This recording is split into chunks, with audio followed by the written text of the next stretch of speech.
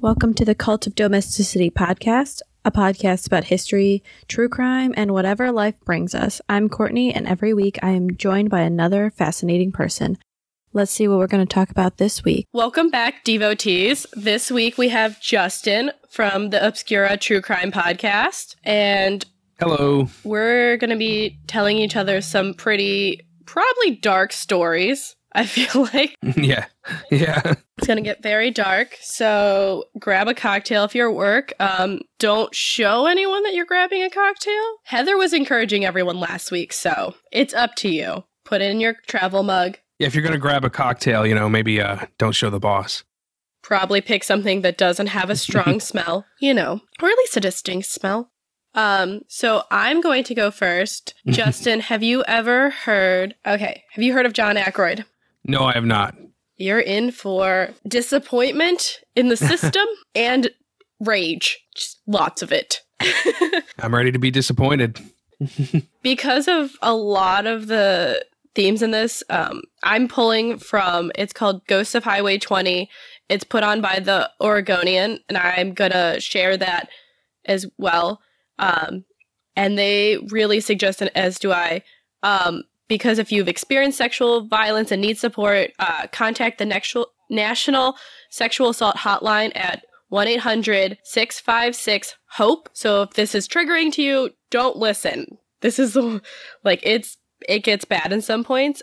And specifically, I want to thank the author, Noelle Crombie, because she spent over 2 years doing research and reaching out to people to get this story out there. And she did an amazing 5-part series, which included basically a documentary style film on YouTube, which I'll be sharing. And it made me angry. It broke my heart and made me cry, which is really hard to do. So I suggest going and supporting the Oregonian. They did amazing work. We're going to follow this crime by actually the victims. So we're not going to focus on this asshole. So you might want to put that warning, that trigger warning, pretty much on the entire episode. Not to spoil what comes later, but yeah, on pretty much the entire episode. Just underneath, just the giant absolutely. Flashing red trigger warning. Okay, so the first victim was Marlene Gabrielson, and her attack site was in the Sisters. So for those of you who've never driven in Oregon, have you, Justin? No, I have not. Highway 20 basically follows the length of Oregon in the middle. So it goes from Newport all the way out to the edge of Idaho, I believe. I don't believe I've driven along that road, but I've driven many roads like it. It is very rural. It is windy in the mountains, and it can be very isolating. It's like a 2-lane highway. So in 1977, Marlene had just had a baby 3 months before, and in late spring, her and her husband planned to spend the night at Sisters Rodeo. So she got all dressed up, and I think this is very key. You put on your clothes, and she was wearing her buckskin boots that her husband bought her, even though the couple couldn't afford them. So they're not a wealthy couple. She is a Native American from Alaska, which kind of, when you see what happens, explains a little bit and causes rage. Yeah. So they drove 90 miles from their home in Lebanon and set up camp at the rodeo grounds, drinking beer, having fun with their friends. Her and her husband disagreed because he wanted to head off with a couple of friends. She did not. She was only 20 at that point, and she was like, you know what? I want to go home to my baby. She's only 3 months old. I'm going to go home. However, it's around midnight in rural Oregon, so dark, not a lot of people around. So she's looking for a ride back, and she doesn't manage to find one on the road because she's planning to hitchhike. But when she returns to the campground, a stranger said that his buddy, John Aykroyd, could give her a ride because they were going out. So she's like, okay, yeah, I'll hop in. It's the 70s. People hitchhike. Yeah, absolutely they do. So they go on. Aykroyd drops off his passenger. Marlene kind of notices that he has to reach through the open window and unlatch the door from the outside. He then rolls up the window and shuts the door. Yeah, there's no way to exit the car from the inside. Yeah. So Then Marlene's alone with Aykroyd, who she said a big man who reeked of sweat and freshly cut wood, and she falls asleep. Again, not the best idea, but she's 20 years old, just had a baby, and has been drinking, so, she's tired. However, an hour into the drive, Aykroyd has turned off the highway and onto an old wagon road. And let me tell you, these roads are everywhere. Like, even now, there's old logging roads and stuff like that just pull off. You don't know where they go. It's creepy. Marlene is awoken by someone grabbing her legs as she's dragged out of the truck. Again, not how you want to be woken up. And then she feels Aykroyd's blade hunting knife against her neck. He tells her, quote, "You're going to do what I tell you," end quote. He then rips her jeans off with such force that her pants split from the waist to the ankle along the inseam. He slices off her boots, the very ones that they couldn't afford, her underwear, and threw her to the ground. So now she's naked in the woods. He rapes her repeatedly. Afterwards, he cleans off his knife on his jeans, and he glanced around the dark woods saying, quote, "I'm not sure what to do with you." And she responds, "You could take me home." He doesn't know if he's sure if he wants to do that. And she says, quote, "I have a baby that's not even a year old. Please take me home," end quote. So she convinces him to take her home. He gives her a dirty pair of plaid pants, because remember, he's torn all of her clothing, either by force or with a knife. That's horrifying. I know. And the documentary has her telling her story in her own words, and it breaks your heart. So Yes. Aykroyd has the audacity to stop at the house that he shared with his mother in Sweet Home because he needed a soda and to use the bathroom. I know. Marlene is petrified in the truck. She, in the words of her in the documentary, "I held everything in because I wanted to get him. I wanted the police to get him." So he returns. She's like, "Can I get your phone number? Maybe we can see." And he goes, "Maybe we can see each other again." She wants the phone number to be like, "This is the man who did it," hand her rape case to the police wrapped up in a bow. He drops her off in front of her mother-in-law's house in Lebanon. And as soon as she gets out of the car, he drives off. She is banging on the door. She looks horrible. She's been raped in the woods. Not great. She forces her mother-in-law to call the police. So they go and they do the rape kit and everything. Aykroyd goes and tells the police that Marlene had seduced him in the front seat of his dirty truck. He gave her a pair of pants because she tore hers while taking them off. I don't know any woman who's torn her pants from with your inseam. Oh my, that's absurd. Oh my God, yeah. So, the other man who was in the car that night said, Aykroyd is not the violent type, and she was drunk. Good to know. Thanks. So, she handed over her clothes. In the hospital, they had noted that she had scratches on her back. The doctor noted the bruising on her back, legs, and knees. Police still don't believe her, so they both agree to be polygraphed, because we all know that's great. He passes, so they ask... And they go to ask her questions like, did you tell the truth about being raped? Did you feel she'd been raped? Was there a question she feared to answer? You can't see my face right now, but it's angry and judging a lot. And Justin, do you want to guess the sergeant's conclusion? Well, considering they made the documentary, I'm going to assume that he concluded that she wasn't raped. Yes, with no explanation. Meanwhile, Aykroyd's questions were, did the girl ask you to pull over and have some fun? He said yes. Did you force her to have sex at knife point? Did you have a knife in your hand when you had sex? Did you tear off her bra? He answered no. And the lie detector concurred with him. So, and the district attorney, I love this, a single handwritten sentence said, Aykroyd would face no charges.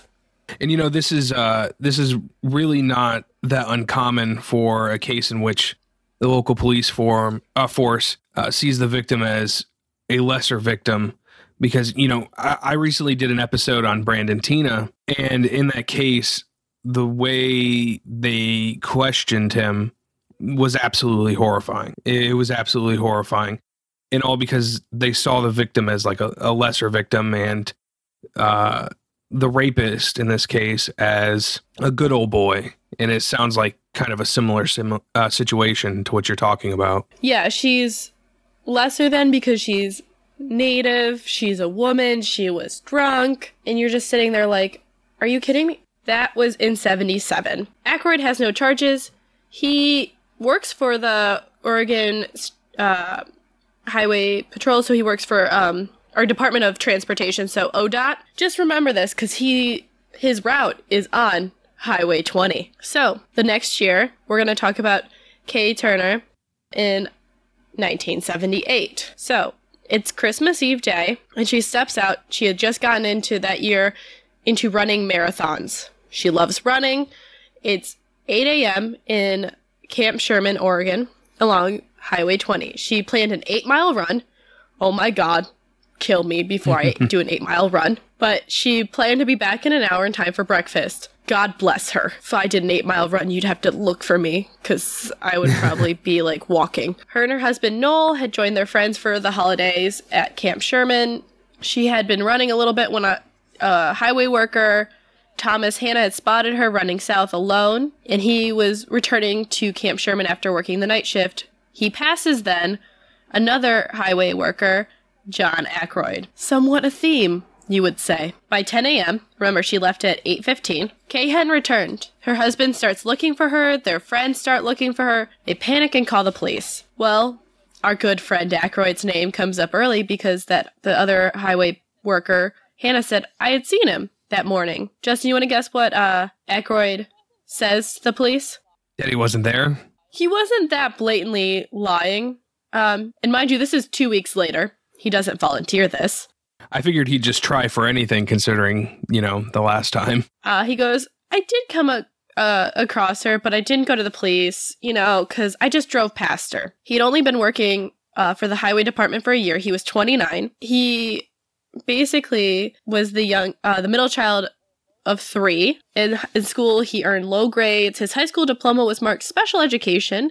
He was a loner who was bullied and beaten by classmates. This doesn't excuse him, because there are people who are bullied and beaten. Don't murder. That's a key thing. Don't. Absolutely. That's one of those excuses you see come up a lot in true crime.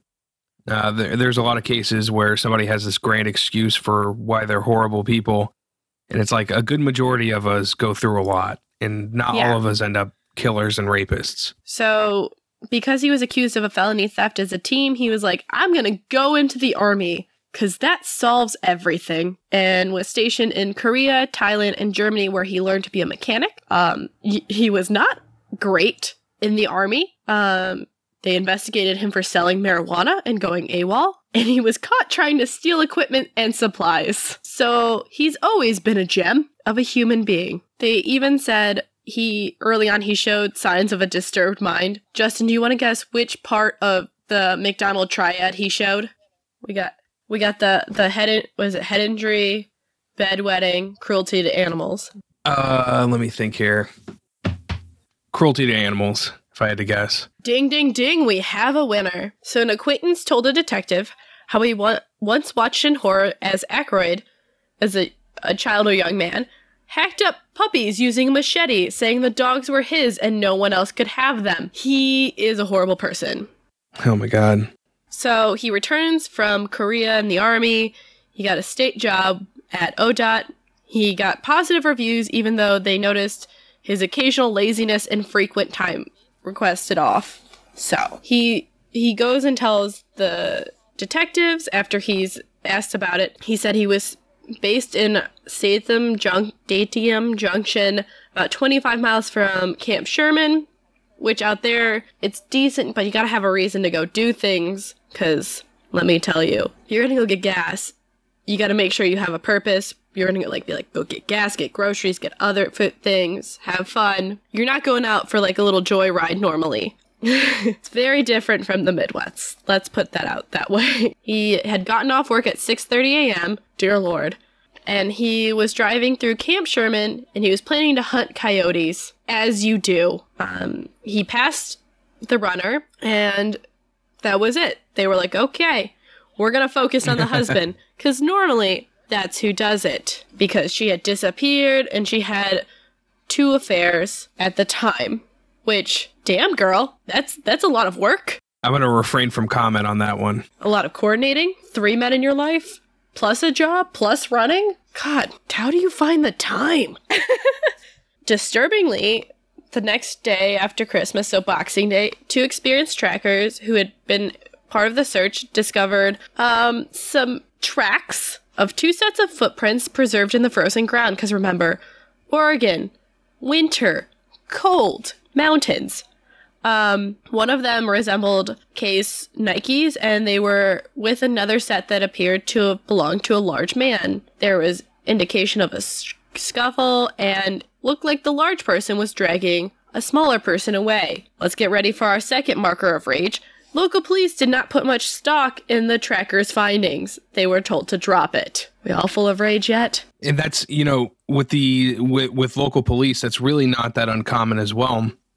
I worked on a podcast episode not long ago where I had family members reach out to me and tell me, I know this is the person that did this. He's bragged about doing it, etc. And when I've personally reached out to the police force, they basically have told me point blank, yeah, we're not looking into it. It's just not on our priority list. And that's just the end of it. I should mention, have you heard of the case where there was those 2, it was either 2 girls from Harvard or Yale, and they were traveling cross country, and someone attacked their camp with a hatchet in Oregon? No, I haven't heard of that. My Favorite Murder covers it in, it's very upsetting. This is a year after that as well. So that was the big fear, is there another madman on the loose? Is it the same person? But after the police ignored that, 8 months later, in August, Aykroyd walks into the Camp Sherman store, and he looks very concerning. And he announced that he had found Kay's remains in the woods nearby while hunting rabbits with his dog. And I enjoyed this. It was not a likely choice area for spotting rabbits, but he was there hunting rabbits, as you do. Guess he was out of coyotes. I know. Just go through all the animals. This is when you want a cougar to find him. The shopkeeper, Christine Weston, recognized him because he had been in half a dozen times since Kay had gone missing. One specific visit stood out because she had discovered him fondling himself while looking at porno in the store, and she had gone to get her husband because there's some dude touching himself in the store, and he had fled. So, again, gem of a person. Sounds like a real social butterfly. I know. And then he said, so he comes in and goes, I found the body. He tells them, quote, I'm in real trouble. I was the last one to see her alive, end quote. Why would you say that? So he leads the investigators into the brush about half mile off the road from where Kay had gone running. And he kept telling the Oregon State Police Trooper Clayton Durr in 1979, why did I have to find her? Well, probably because you murdered her, but okay. They were kind of confused on how he determined that it was Kay, because there were bits of clothes and bone. It looks like trash and animal carcasses. So how is that Kay? He's just putting himself in there so much. They spent another week looking for her remains. They found her lower jawbone and yellow short, some scrap from her pullover, her underwear, remnants from one of her Nikes. They found the other sneaker and her gold Timex watch, and it actually stopped on the time that she was murdered. Do you want to guess how long into her run? Oh, wow. 40 minutes? A little longer. It stopped at 9:27 a.m. So about an hour or so into the run. Creepily, one of the state troopers rested against a tree, and he looked upwards, and he discovered there was a bird's nest. Something was tangled in the twigs and sticks. Kay's blonde hair. So did she try to climb up the tree? No, the birds like hair for their nests because it's good to weave in there. So they had... Oh, okay. Yeah. That's something that'll haunt your dreams now. Oh, that's pretty crazy. So guess who's the number one suspect? Mr. Aykroyd. So he actually showed up on their compass there this time. Yeah. Mainly because he found the body and they were like, how did you know this was a body? It doesn't look like a body. Anyone who walks in the woods and stuff wouldn't be like, oh, maybe it's some trash. I found some weird things in the woods for work. Things that will haunt me. But that's besides the point. when you have to clean up the things people throw off the path, it sucks. Let's put it that way. Really a lot of dog poop bags. Just carry them with awful. you. Just carry them with you. There's a garbage can somewhere. You have the dog. Or at that point, why even put it in a bag? I digress. That's just adding plastic. I know. So many. All colors. So now, Aykroyd admits that he had stopped and talked with Kay. So he's already changed his story. He keeps adding incriminating details. The best one is, he's like, no, I had seen her body 2 months after her disappearance, but I didn't think about calling the cops. Really? You didn't? Okay. He said it was in the area where her body, the bones and the bits of clothing were found. Her breast had been punctured by a bullet, and her throat was slashed. And he reached down to touch the slain woman's arm and hair. Why? Why would you do that? And basically, what does this look like, Justin? What do you mean? What do you think? Like, if he's like, I found it 2 months after she disappeared. Like, well, considering the last few police officers or the last few investigators, they seem to just brush it off. Who knows what they thought this time? No, doesn't it seem like Bundy? Didn't he say he used to go back and like visit? He's like visiting her. Oh yeah, no, that's absolutely common. You see that all the time. Yeah, revisiting the scene of the crime. Yeah. I mean, that's classic behavior. You know, and if they're not, collecting items from their victims. Well, I think they said they only really found her skull, but they found like the skull and the mandible separated because, animals think that's fun. Well, another person that used to revisit the scene of the crime, Gary Ridgway, they would find, the bodies sometimes like the body parts sometimes miles away from each other, because what Gary would do is he would return and he would intentionally, misplace different body parts, from where they were murdered, and just kind of scatter them across the woods to make it harder on investigators. So, it's really, yeah, it can be animals, and sometimes it can just be, whatever the hell's going on in their head. The asshole. And let me tell you, those woods, I've hiked in some of them. It's easy to get lost. I sometimes regretted because I was always by myself going hiking because cougars, bears. Forgot about the bears before I moved out there, but that's besides the point. So, on top of it, Aykroyd goes, I wasn't alone on Christmas Eve morning. So yeah, someone else was there and didn't say shit. Good old cup of rage right now. So, he was with his friend and hunting companion, Roger Dale Beck. They said they hunted coyotes, but later changed their story to say they were poaching deer. Pick one. One crime for another. I think people give less fucks about killing coyotes. I do, but that's just because they'll like attack dogs and stuff. Deer are just horrible when you hit them with your car. So, yeah, like you said, Aykroyd is kind of a stereotypical serial killer, or murderer. He's placing himself in the crime scene area. He's putting himself in the investigation. He's clearly gone back and visited the crime scene, but because of how much time has passed, there's no physical evidence. So, and he's like, I'm innocent, guys.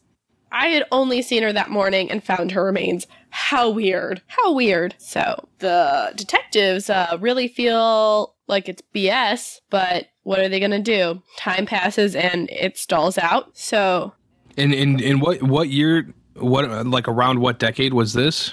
Late 70s. So he started in 77 that we know of, and they found Kay's body in 79. It also just seemed so much easier to get away with this stuff at that time. Like when you look at the charts and you look at the amount of active serial killers, in comparison to today, I mean, a lot of it had to have been that they were just, having open season, because the fact that they weren't, taking a look at this guy's past and his relation to his other potential crime, it's just mind-blowing to me. I think it's small rural communities in Oregon, and at that point they're not talking a lot, so it's easier to get away with shit. Yeah, less databases kind of linking the various potential crimes. Yeah, so he continues working for the state, and he marries a woman named, where is it? I hit my computer. He marries a woman named Linda, and they lived with her young kids Byron and Rashonda. Meanwhile, his co-conspirator Beck left Oregon. He was convicted of a sex crime in Minnesota and served 7 months in prison and then moved to California. Yay! Great. And what level of a sex crime did he commit to only get 7 months? I'm assuming it was probably, sounds bad, rape, but think about it, it's the late 70s, you're not getting that much. Yeah. No, I mean, they still get a tap on the wrist sometimes nowadays. So his next victim was Rashonda Pickle from Santam Junction in 1990. So this is when she was 13, and her stepfather had a very quick temper, and his name was John Aykroyd. Yeah. Oh, wow. And is that a coincidence or any relation? No, that is the John Aykroyd we've been discussing. He just married her mother. Oh, okay. Okay. No, he married her mother, so it's like they had a different father. And Aykroyd was basically very physically abusive. They interview, in the documentary series, they interview Byron, and he really, and her friends, and it's not a pretty picture that they paint about John. So, coincidence. Yeah, the way that it was framed, I was like, wow, that's an amazing coincidence. 2 John Aykroyds. I barely know one. Yeah. So this is basically where the State Highway Division compound was at Santam Junction. It's where US 20 and Oregon 22 meet. So basically right along John's hunting grounds. So in the work crews called the Junction Home, there were couple kids that lived there. So John's relationship with Rashonda's mother, Linda, was really interesting because they had married in the mid-90s, but divorced the year later, still living together, raising Linda's 2 kids. Rashonda was the younger one of the 2. She was a good kid, helping around the house, not really going too far. She would ride her bike, took the bus to school. She listened to Debbie Gibson and Wilson Phillips, and got along great with her brother, who was really her protector. Her family called her Channy. Don't know why, but that's what they did. Then there was a shift when she reached 5th grade. She seemed withdrawn and tired, and she seemed to dread when school ended. What do you think is happening, Justin? If you could guess. Well, I can imagine what's happening considering her stepfather. Yeah. Get ready to refill that cup of rage. So she confided in 2 girls who were sisters who she was friends with. She was terrified of returning home alone. She would always be like, can I stay over? Can I stay over? Can I stay over?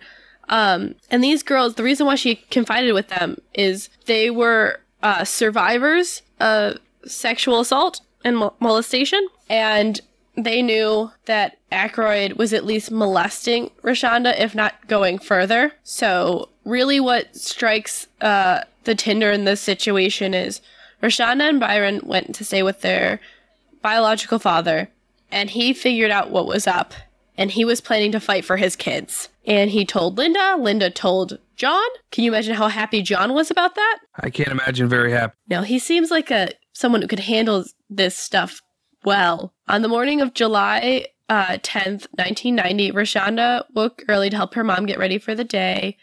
And Linda and John left for work, and leaving Rashonda with a list of chores, and they weren't expected back till that afternoon. So they left probably pretty early, and, stereotypical chores, but John came back early, and Rashonda was never seen again. Yeah. That's horrible. It's going to sound bad. It's a great way to get rid of evidence, I guess. Yeah. And you want to hear a story that he told everyone? What did he say this time? He said he dropped Linda off at the resort and continued on east on Highway 20 to the state maintenance shop in Bend, Oregon. He planned to fix snowplows, but then decided to take the day off after learning the parts hadn't arrived, a claim that baffled his supervisor, who was like, we got plenty of shit to do. So instead, he returned home to find his stepdaughter under a blanket on the couch. She was watching TV. He was like, I'm going to go for a drive to photograph some deer on the back roads. Who photographs deer? I don't know. I've lived in the country. No one wants to photograph deer. Just a thought. So what is it with this guy and deer? Easy excuse. I should mention these are black-tailed deer, of the Pacific Northwest, not white-tailed deer like the Midwest and the East Coast are used to. I had to learn about them. Fun facts. And Rashonda was like, no, I gotta finish my chores. And he says he left. And when he returns a couple hours later, she's gone. How weird. So, on top of that, he really didn't look for her and then picked up Linda from work. When they pulled into home and Rashonda wasn't there, her mom's like, well, all her stuff is still here, but the chores aren't done. And she was very good about leaving notes to say where she had gone. So they ate, they had sex, which is really significant because they almost never had sex. So what turned on John? That somehow makes it like that much worse. Oh, it's so much worse because she's like, he couldn't, in the documentary, she's like, he couldn't keep his hands off me because, yeah, they interviewed Linda. Oh, I feel bad for Linda because she lost a child, but then she's in denial about a lot of things. I can imagine that'd be somewhat of a defense mechanism. She's like, where is she? Where is she? And he's like, I don't know, but you have to wait 24 hours to call the police. She's 13. No, you don't. But Linda, good old Linda, just happy for security of a man in the 90s, was like, okay. And they play the 911 call. I'm not a fan of really listening to 911 calls or playing them, so I'm not going to. But basically, when she calls the dispatcher, the dispatcher was like, no, children, you don't have to wait 24 hours. And they start going through the process of asking about Rashonda, where last person to see her, all this stuff. And the police come out. Aykroyd's not bothered that his stepdaughter's gone. He was not panicky, but he could know her weight and bra size, but couldn't remember her birthday. Oh, wow. Weird. It's almost like he knew that for some specific reason. He also noted that he thought she was pretty and noticed she had begun to develop, which is creepy. Never tell a girl she's developing. That doesn't sound right. No, thank you. Yeah, the police were like, this dude's acting weird because he became sexually aroused when shown a pair of pants that the police had found in the woods and suspected belonged to Rashonda. And he loved the attention while he pretended to search for her. Just the fact that they were able to notice that he got sexually aroused when they showed him the pants. I mean, just, imagining his behavior at that time that's something else. He had a wet stain in his pants. Oh, jeez. Yeah. I vomited a little bit when watching that documentary. So I was like, oh, God, why? That's even worse than I imagined. Yeah, no. Like, everyone who talks about him is like, why? He began to speculate, about the harm that had come to Rashonda, echoing the stories in Friday the 13th, Texas the Chainsaw Massacre, because he loved really gross horror movies where women were being chopped up. And it even made people who he invited over to watch movies get sick and leave, And I can imagine it's more so probably how he was acting during them than so much, the movies. Yeah, if you watch it once, it's whatever. But when he's rewinding it, and you're just like, I think this is a bit much. And he's like, no, we gotta watch it again, really see the art of it. And then you're just like, are you hard? No, thank you. Okay, bye. We're not friends anymore. One too many wet stains. Exactly. He even mentioned, like I said, investigators were troubled by his knowledge of her bra size. I don't think most men know women's bra size. Yeah, I'm pretty sure that troubled just about anyone. Yeah, even if he knew his wife's bra size, because you're like, really? Most women don't know each other's bra sizes. They barely know their own. So, and then he also dwelled on the fact that she had gotten her period and things in the 90s that probably made the cops uncomfortable and were like, sir, no, please stop. On top of it, he said it was the girl's development that had drew a predator into the area. So just telling them, his own reasons, just giving them insight. It's like a poltergeist, she's like, she's becoming a woman. So a demon came and took her. Really, John? You saying an outside predator came and took her? You are? Okay. Seems creepily wrong, but okay. Ready for more horrible news? Go right ahead. He wondered aloud, quote, if Rashonda had been dumped and buried in the woods or threatened with a knife, tied up and gagged, and her body rolled in plastic, end quote. It sounds so familiar to his first victim, though. He threatened her with a knife. It's like he literally can't think of anything other than what he himself has done. And that's like the only thing he can give the police. Yeah, I know. And then on top of it, he's just talking to the police for hours. There's tapes. This is why it took this woman 2 years to get through it, because he talked so much to police. They basically just let him talk about it for hours with trying to hide how frustrated they were with Aykroyd.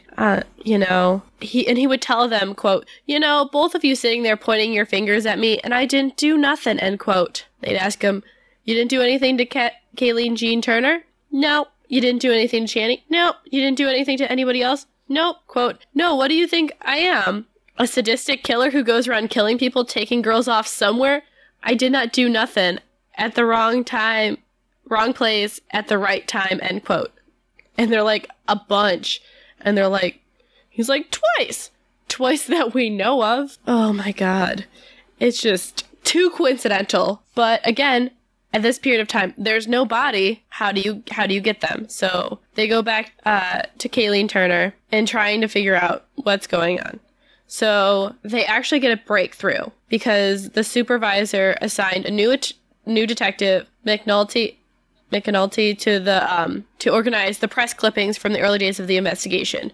You're like, this is kind of a rookie job, but he had only been promoted to detective 10 days earlier, and he's like, got it. And he's reading through the stories and all of that. But McNulty noticed that his hunting buddy, Beck, and his wife had lived in a trailer not far from Camp Sherman. Coincidence. And his wife, and Pam, Beck's wife, was around when the men were in the trailer that morning and had helped give Aykroyd an alibi. But the couple had since divorced and Pam had moved back to California. Ex-wife, not the same as wife in the law. And he was like, hey boss, you think I can go to California? It's only 750 miles and talk to the ex-wife. What do you think the boss said? Well, I'm trying to think of the most absurd situation. Did they say yes? Oh my God. Yeah.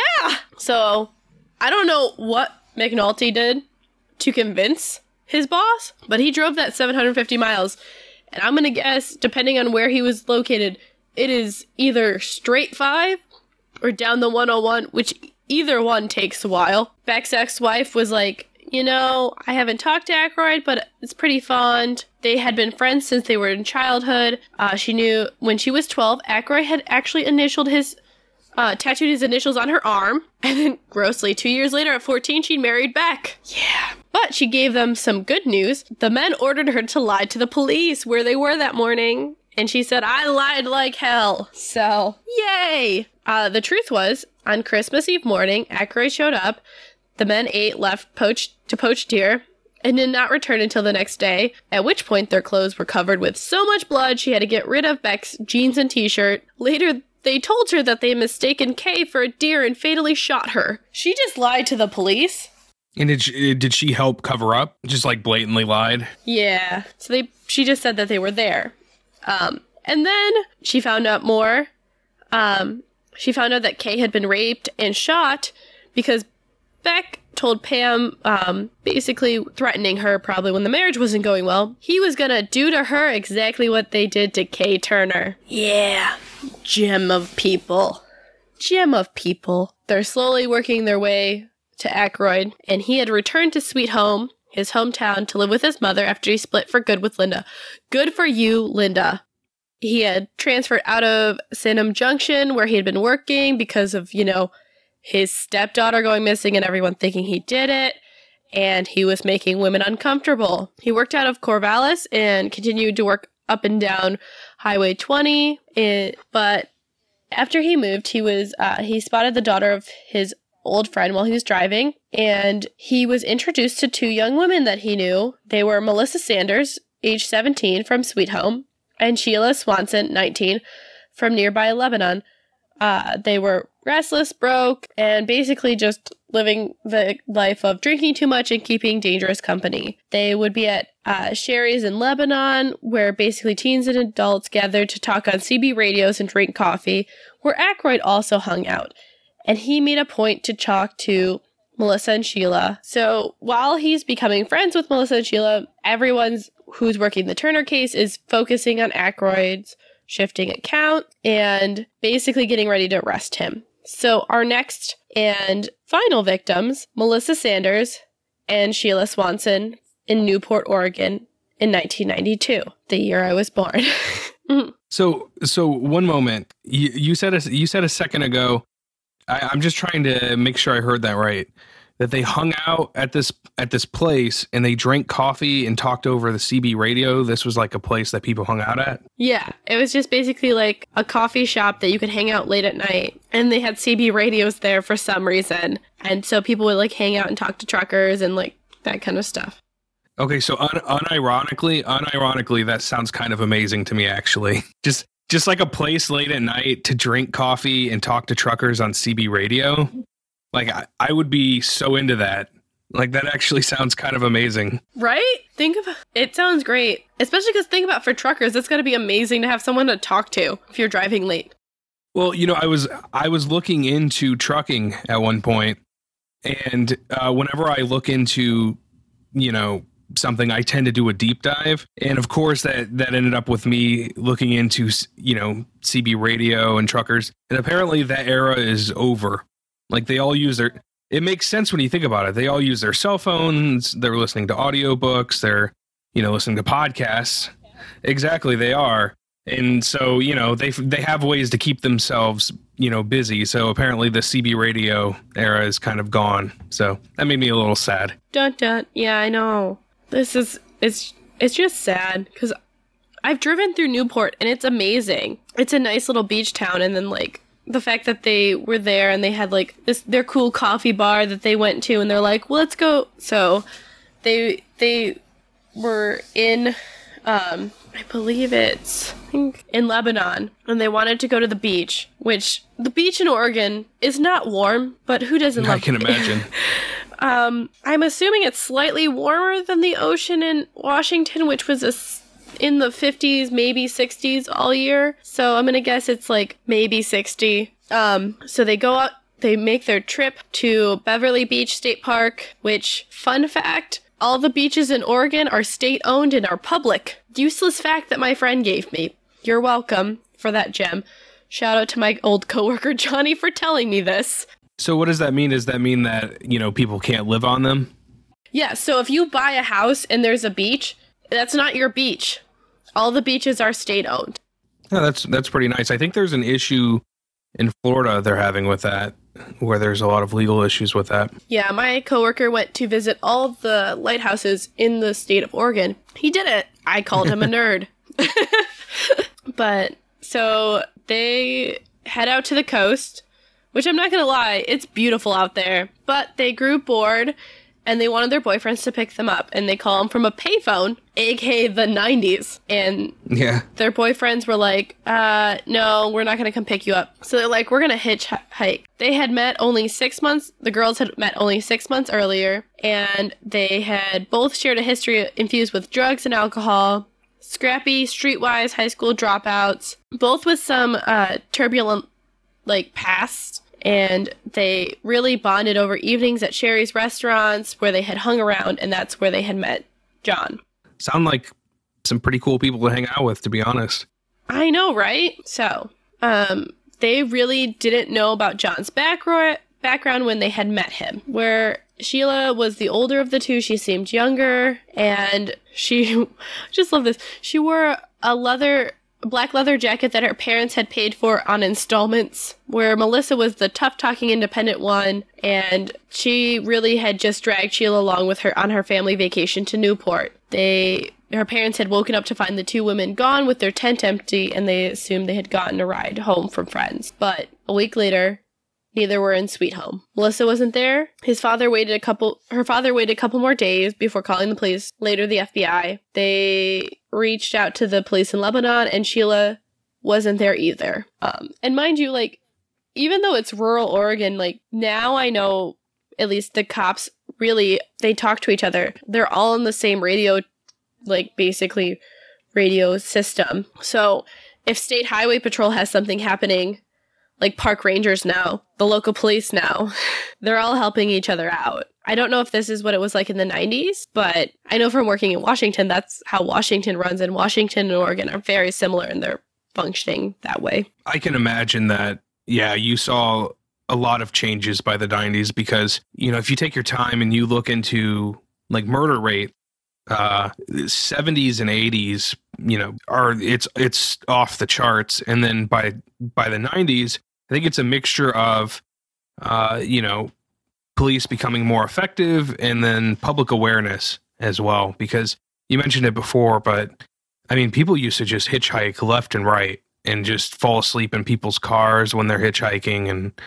everything else. And I think shows like Unsolved Mysteries kind of told people like, look, you have a right to do whatever you want. You know, it's your right, and you should be able to do what you want. You know, it's not your fault, but the reality of it is that there are some very bad men out there, and they're willing to take advantage of you. And and I think a lot of that public awareness helped quite a lot. Yeah, and the sad thing is, like, if you think about it, hitchhiking, is it dangerous? Yes. But then again, we have Uber, which is alertive hitchhiking. We summon someone in our car. At least in the case of that, you know, you're pretty much setting up, like, you know, an Uber driver isn't going to they're not going to get away with killing you. I mean, yes, you could still get in the vehicle of someone that's having like a psychotic break, sure. But, you know, if there's someone that's wanting to get away with killing someone, you know, Uber's not the way to go because there's the trail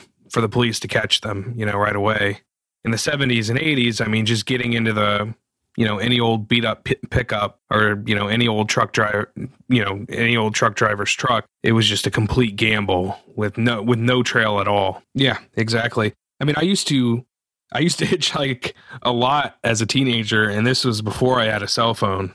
So, I mean, I'm completely guilty of it. I think the worst I've ever done, I never hitchhiked, but I've ridden in the back of a minivan in the trunk. That's probably the worst for that. Oh, my dad used to let us ride in the back of the truck.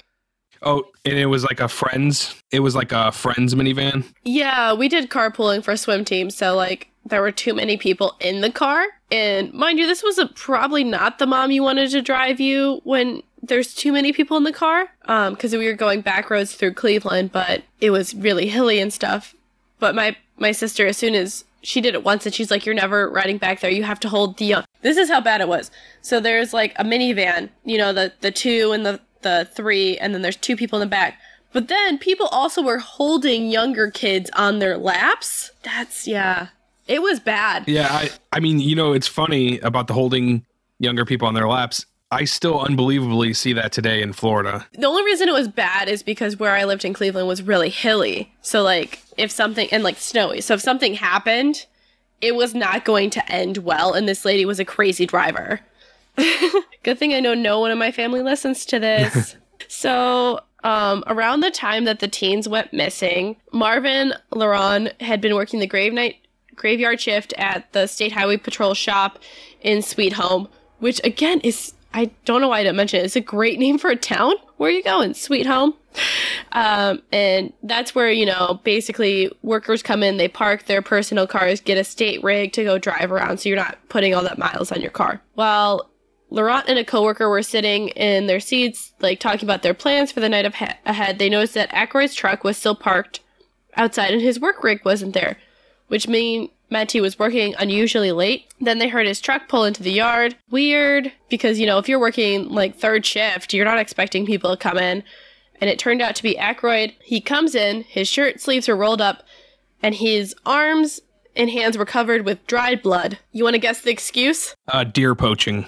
I mean, come on, this guy with deers, this is like the fourth time. Like, this guy could have gotten away with anything. He could have stolen, you know, anything he wanted and just said it was deer poaching. Oh my God, yeah, he said he ran into a deer.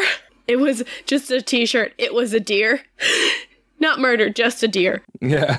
He could have been in like a human suit and said it was deer poaching. He could have been doing Human Centipede and said it was deer. Yeah.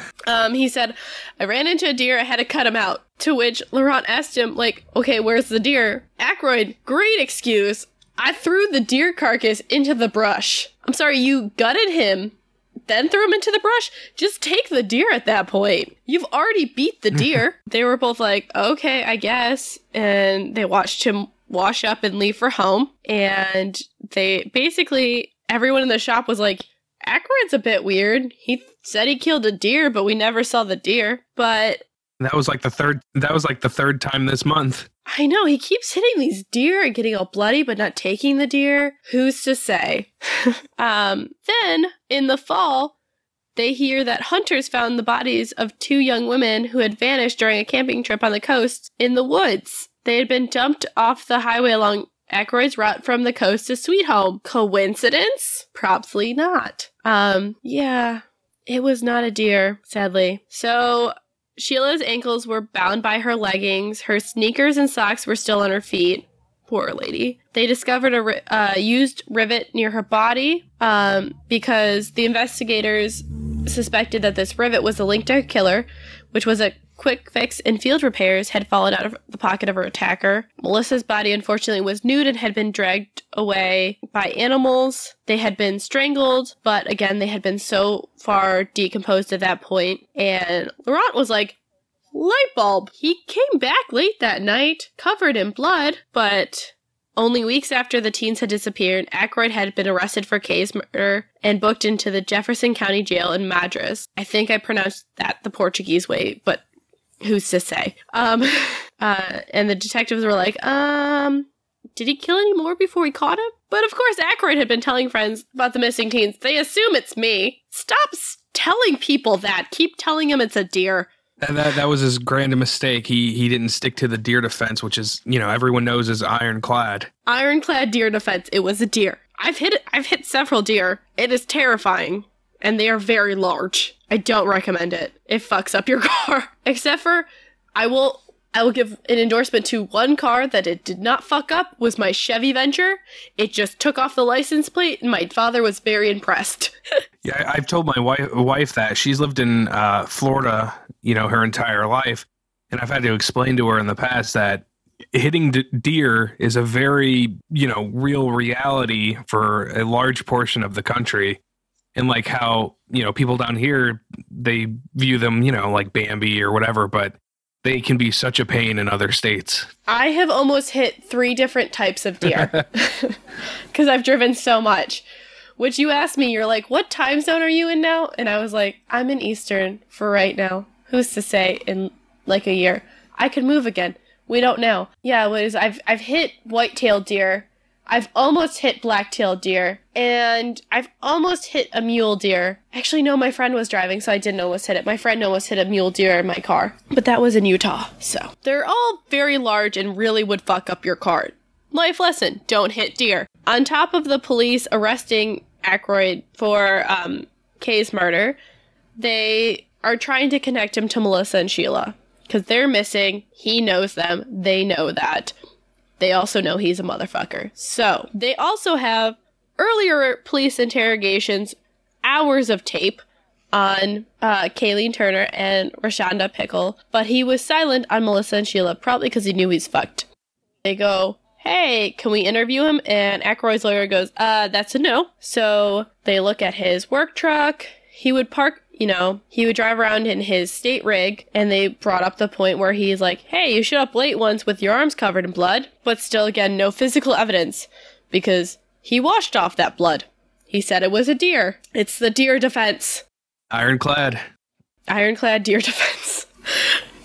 On top of that, like I said, the teens had built up a varied circle of people in their lives, so there was plenty of violent young men to consider who murdered them, which is terrifying because Melissa apparently stole some glassware from a local meth cook. Again, who's to say? And it would take 2 decades to figure it out, in which time Sheila's parents would have died, and her younger brother had to carry on trying to figure out. Melissa's mother had died, and this is kind of touching. Melissa's father, Richard Sanders, kept her jewelry box, which looked like a miniature china cabinet, with him in his home in Sweet Home. So between 1984 through 1995, 5 teens had actually disappeared on or around the highways in Lincoln County. So it wasn't just them, and the local district attorney decided to reopen their cases in 2012 to identify potential suspects. So this falls to Ron Benson, the investigator for the district attorney, and Linda Snow, a retired legal assistant. So they have to go through all the old files on top of the mountains of clues, and they located the woman who had introduced Melissa and Sheila to Aykroyd, and she remembers telling them stories and that the women were comfortable with him enough to climb into her truck. What I didn't tell you about the fun things when they were at Sherry's coffee bar and CB radio thing is they had, from the documentary, they talk about the interesting nickname that they had for Aykroyd. You want to guess the nickname? The Deer Hunter? No. The Perv! Oh, okay. That works too.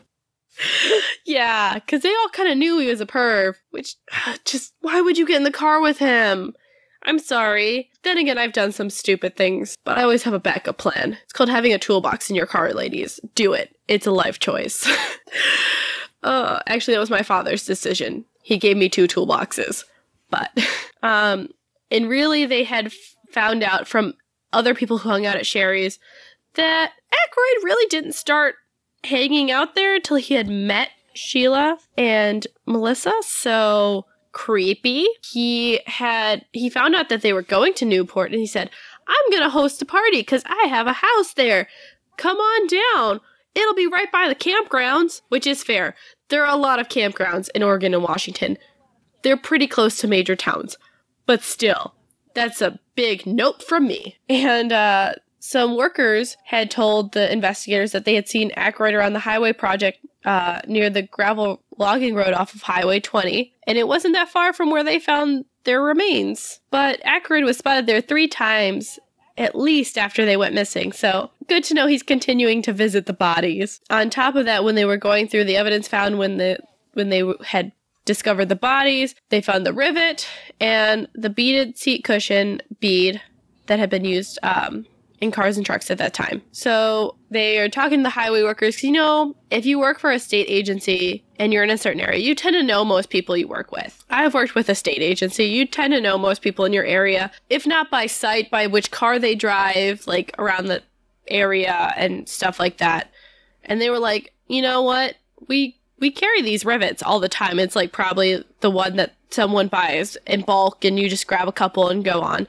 So they could have been in Aykroyd's rig. And as for the seat cover, most workers use them to keep cool in the summer months. If you're driving between the coast and the center, it's cool on the coast and it's hot in the center part of the state. I feel like you don't see those beaded seat covers too much anymore. If I see them anymore, it's usually like an older lady. But other than that, I don't really see beaded seat covers. Do you think it's people who drive a lot? Because, you're sitting a lot in your car and they kind of massage your back. I've never had one. Thinking about it now, I don't think I've ever sat in a beaded seat cover. I don't think I have either. I'm trying to think. I've never really sat with seat covers. Then again, I've never actually picked my own car, so my parents don't have seat covers. My sister, the only covers I have for my car are for dogs, so that's not fair to judge. So we have the rivet that was probably state issued, that's just what the state bought. And then a lot of state employees had the beaded seat covers, so it could be in his car. Then they did a murder board, which is my favorite thing. So they got a big whiteboard and they're like, we're going to connect. We're going to pull a Charlie Day. We're going to have a crazy conspiracy theory whiteboard to John Aykroyd. Let's go. And after 4 years, Snow and Benson had actually brought enough evidence to take the double murder to the grand jury. You ready for this theory? Does it involve deer? It does not involve deer. Melissa and Sheila had waited until dawn to leave their family's campsite. They had begun walking along the US 101, which is the highway that follows up and down the U.S. coast from from California all the way up into British Columbia. And they covered more than 6 miles till the Highway 20. Damn girls, working it. Then turned east. They met Aykroyd, who was going to Newport for work that day.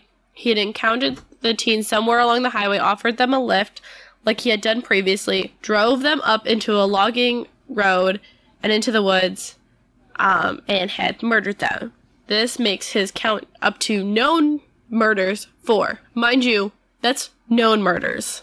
Yeah, considering how long he was active, that seems way too low. Yes, it does. So, 1993, we're reading John's life story in Madras, Oregon. So in late 1993, he sat calmly in a courtroom in downtown Madras, about an hour's drive from where Kay disappeared. They know he was an opportunist who preyed on women and he had worked for more than a decade as a state mechanic along Highway 20 from the Cascade foothills to the coast. You know, Kay's mother attended. Her father, who was shattered by the loss of his only child, didn't actually live long enough to see this case concluded. The jurors are attentively writing their notes. Aykroyd refused to testify, but they did get to hear about the forensic testing on Kay's clothing, which had shown that she'd been shot and stabbed, and prosecutors also determined that she had been raped. They had a witness who was a young woman who was also running that day in Cape Sherman. But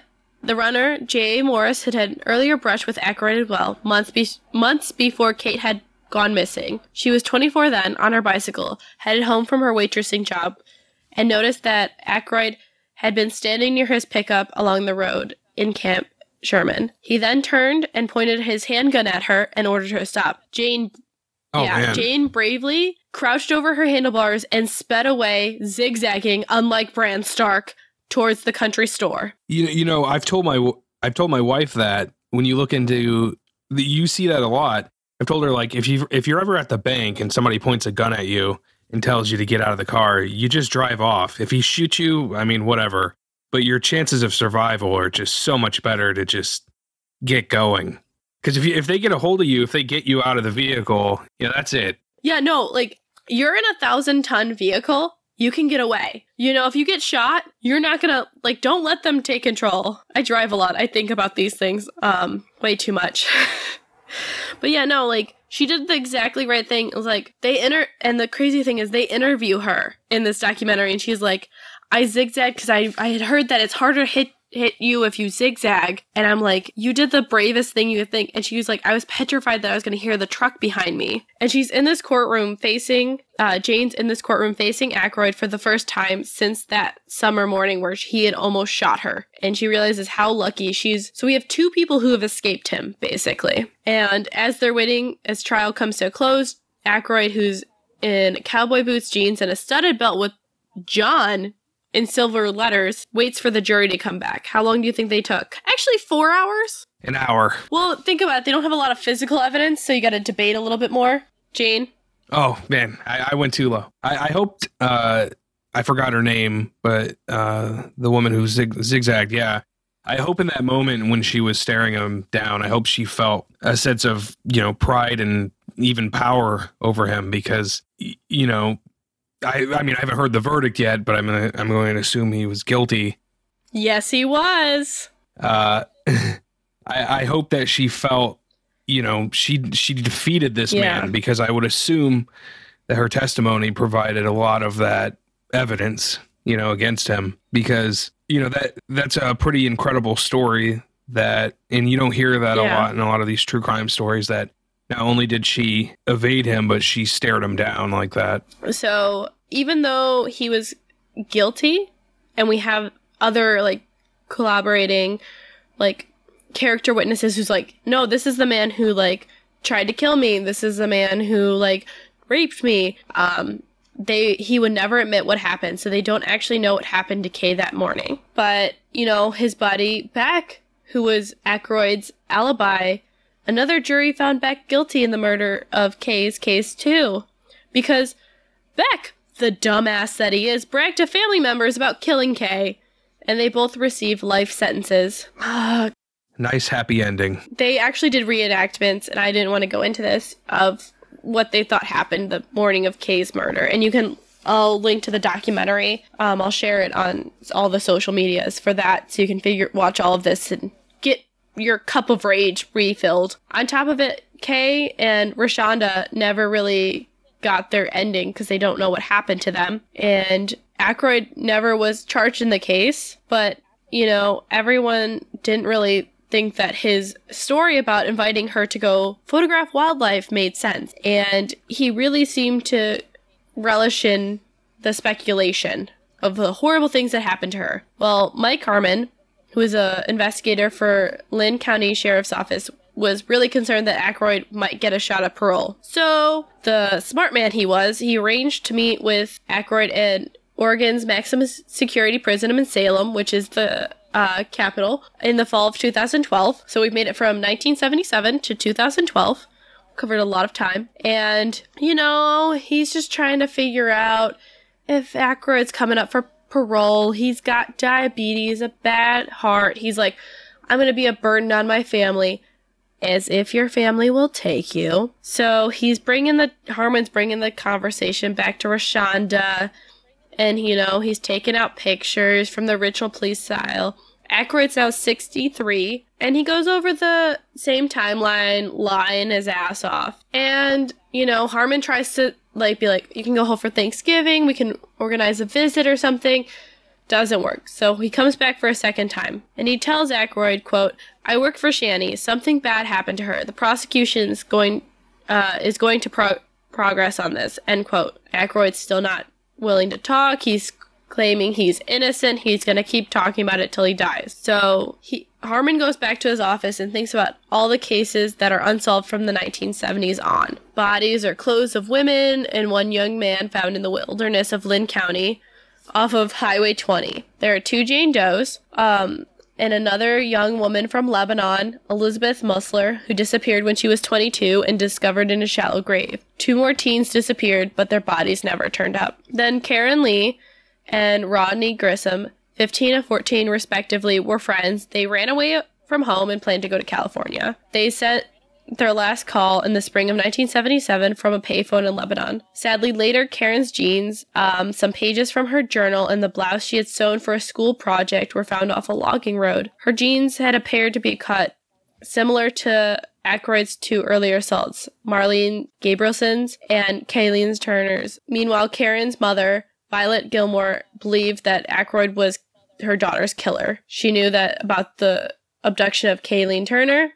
She also knew he was from Sweet Home, and it was not far from where Karen had called a friend 1 year before Kayleen Turner had died. So all these cases were all but forgotten. No physical evidence had been found to link Aykroyd to any of them, but their timing and proximity to Highway 20 had prompted investigators to wonder, could it be Aykroyd? So Hammond takes another shot. He's like, what about the other ones? Aykroyd denies.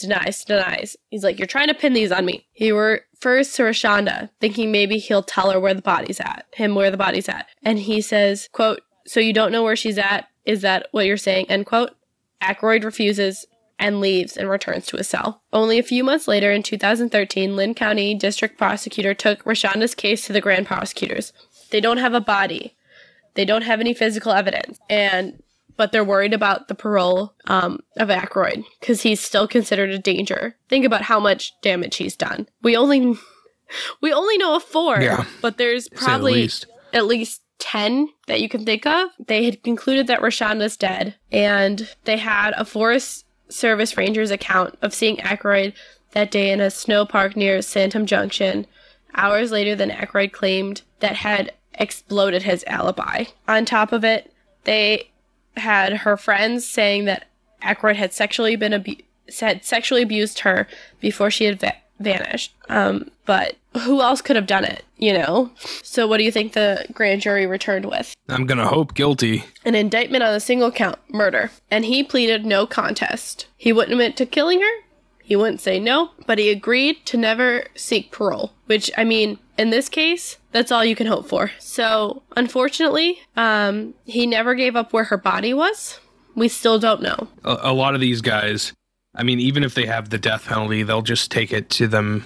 They'll just take it with them to their grave. Like Oba Chandler, he had more victims, and they were finding him, after he was already sentenced to death. But he just would never, give them up. For whatever reason, they just didn't want to admit just how awful they were. I think in this case, it's his one thing he has over her still, I always wonder about that. I always wonder if it's like, is this power for them? Or is this some type of, cognitive dissonance in which, day to day to get through life, they try to distance themselves from like the monsters they are? Or is it, like you said, is it this thing where this is like, his power over them? Does this sexually arouse him or whatever? Yeah. The worst thing I think is Rashonda's father didn't come to this hearing. Only her brother did. And you hear from him talking about testifying, doing victim impact statements for it too. And the most touching thing, he didn't really get closure, but he got this beautiful tattoo on his arm of Rashonda from family pictures, which I'll be sharing, at least on Facebook. That's where I put all the pictures. But so because she was a minor, the judge sealed the court records, and the Oregonian actually had to contest and have them open to conclude this document, and I'm glad they did. So they had the investigators had built a case for Aykroyd killing Melissa Sanders and Sheila Swanson, but because he had already agreed to never apply for parole and he had a life sentence, he was going to die in jail, they considered the case closed to save money. In late December of, I believe it was 2013. I lost track of my time in this, but yeah, 2013. In December, Aykroyd was dead. The cause, heart disease. I don't know if this makes you feel better, but the state continued to pay his pension while he was in jail. It was $3,624 monthly because he was a public employee, and that was his pension. He had stuffed himself full of food from the prison commissary, dozens of packages of processed meats and cheeses, probably not deer, candy bars and beans. But he had chronic health problems, so he didn't leave his cell much. Tellingly, his confidants were a pair of child molesters serving long prison sentences. So he died of his own gluttony. Yeah, basically his heart gave out. And I really suggest you to watch the documentary, but dear listeners, they end the documentary going back to Marlene Gabrielson, and her story broke my heart just watching her tell it. But then at the end, Noelle Crombie wraps it up very nicely by saying, quote, "Victims of sexual assault often ask to remain anonymous. They don't want the stigma and shame associated with these crimes. Marlene K. Gabrielson wants you to remember her name. She told the truth all along. It's 41 years too late, but she is finally believed," end quote. So whenever people ask you why victims of sexual assault don't come forward, she was humiliated and all of that. And her rapist killed at least 4 other women. So there's a reason why sexual assault victims, male or female, don't report, and it has a consequence. And I want you, if anything, to remember, this is a heavier case, to remember Marlene Gabrielson. Remember that she tried to warn everyone. And I had a bit of a rant on one of my recent episodes where basically I was talking about how there are certain large podcasters out there that they rail against, supposed SJWs and keyboard warriors and people of that nature. And I basically said my opinion on that is that things have gotten so much better since people have been able to speak out so easily. People have a platform in which they can say that, hey, this is wrong, or this happened to me and it was wrong. And, we're in this time where your voice can be louder than ever, but you still have these people that try to silence that. And I mean, when you just look back to, even like the 90s, the amount of just awfulness that was going on, where just these horrible acts were happening to people. And, you could just look at the Supreme Court rape, like the rapists both of them got in, but if you look at the questions to their accusers, they're completely different. And I think what's happening is that there's a lot of societal progress that's happening right now, and it's moving at a breakneck speed compared to previous decades. And there are some people that they can't handle that. Like, they want to exist in what's essentially the old world where, hey, it was one big frat party, and if you were in the club, you were fine. But, if you were an outsider or if you were a lesser victim, then, hey, you're not in the club, so we don't care, and you were ostracized and made fun of. And if you were a rape victim, they didn't care. And yeah, there's a lot of people that don't like these changes that are happening, but I think it's long, long, long overdue. And it's very interesting that it just so happens to be happening in a time where, hey, even you poor, no matter what race you are, no matter what gender you are, your voice is just as loud as anyone else's. I think it's fantastic, and I wanted to continue. So think about that as we move on to the next topic.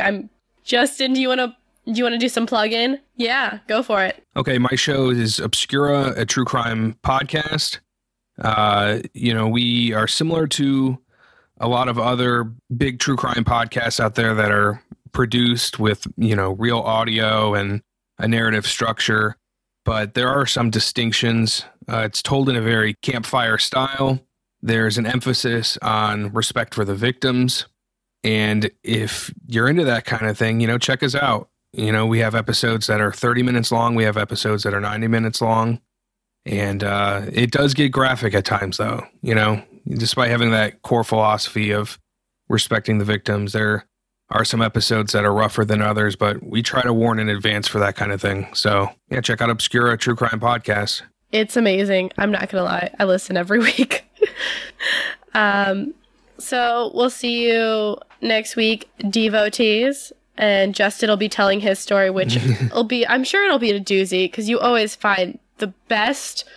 I'm going to put best with quotes because it's true crime topics. So we'll see you next week. Bye. Hello all, I'm Paul, creator and host of the True Crime Enthusiast podcast. I've been a crime buff for many years now, and my enthusiasm has led its way here. If you fancy each week delving into some obscure but in-depth and often disturbing true crime tales from the shores of the UK, plus you don't mind the northern accent and the down-to-earth manner, then why not come have a nosy? The show can be found on Apple Podcasts, Spotify, and pretty much wherever you get your podcasts from. So it'd be great if you guys could come and have a look-see, and I hope you can subscribe today. I'd love you to join me, and I look forward to seeing you there too. See if you can become enthusiastic about the True Crime Enthusiast podcast.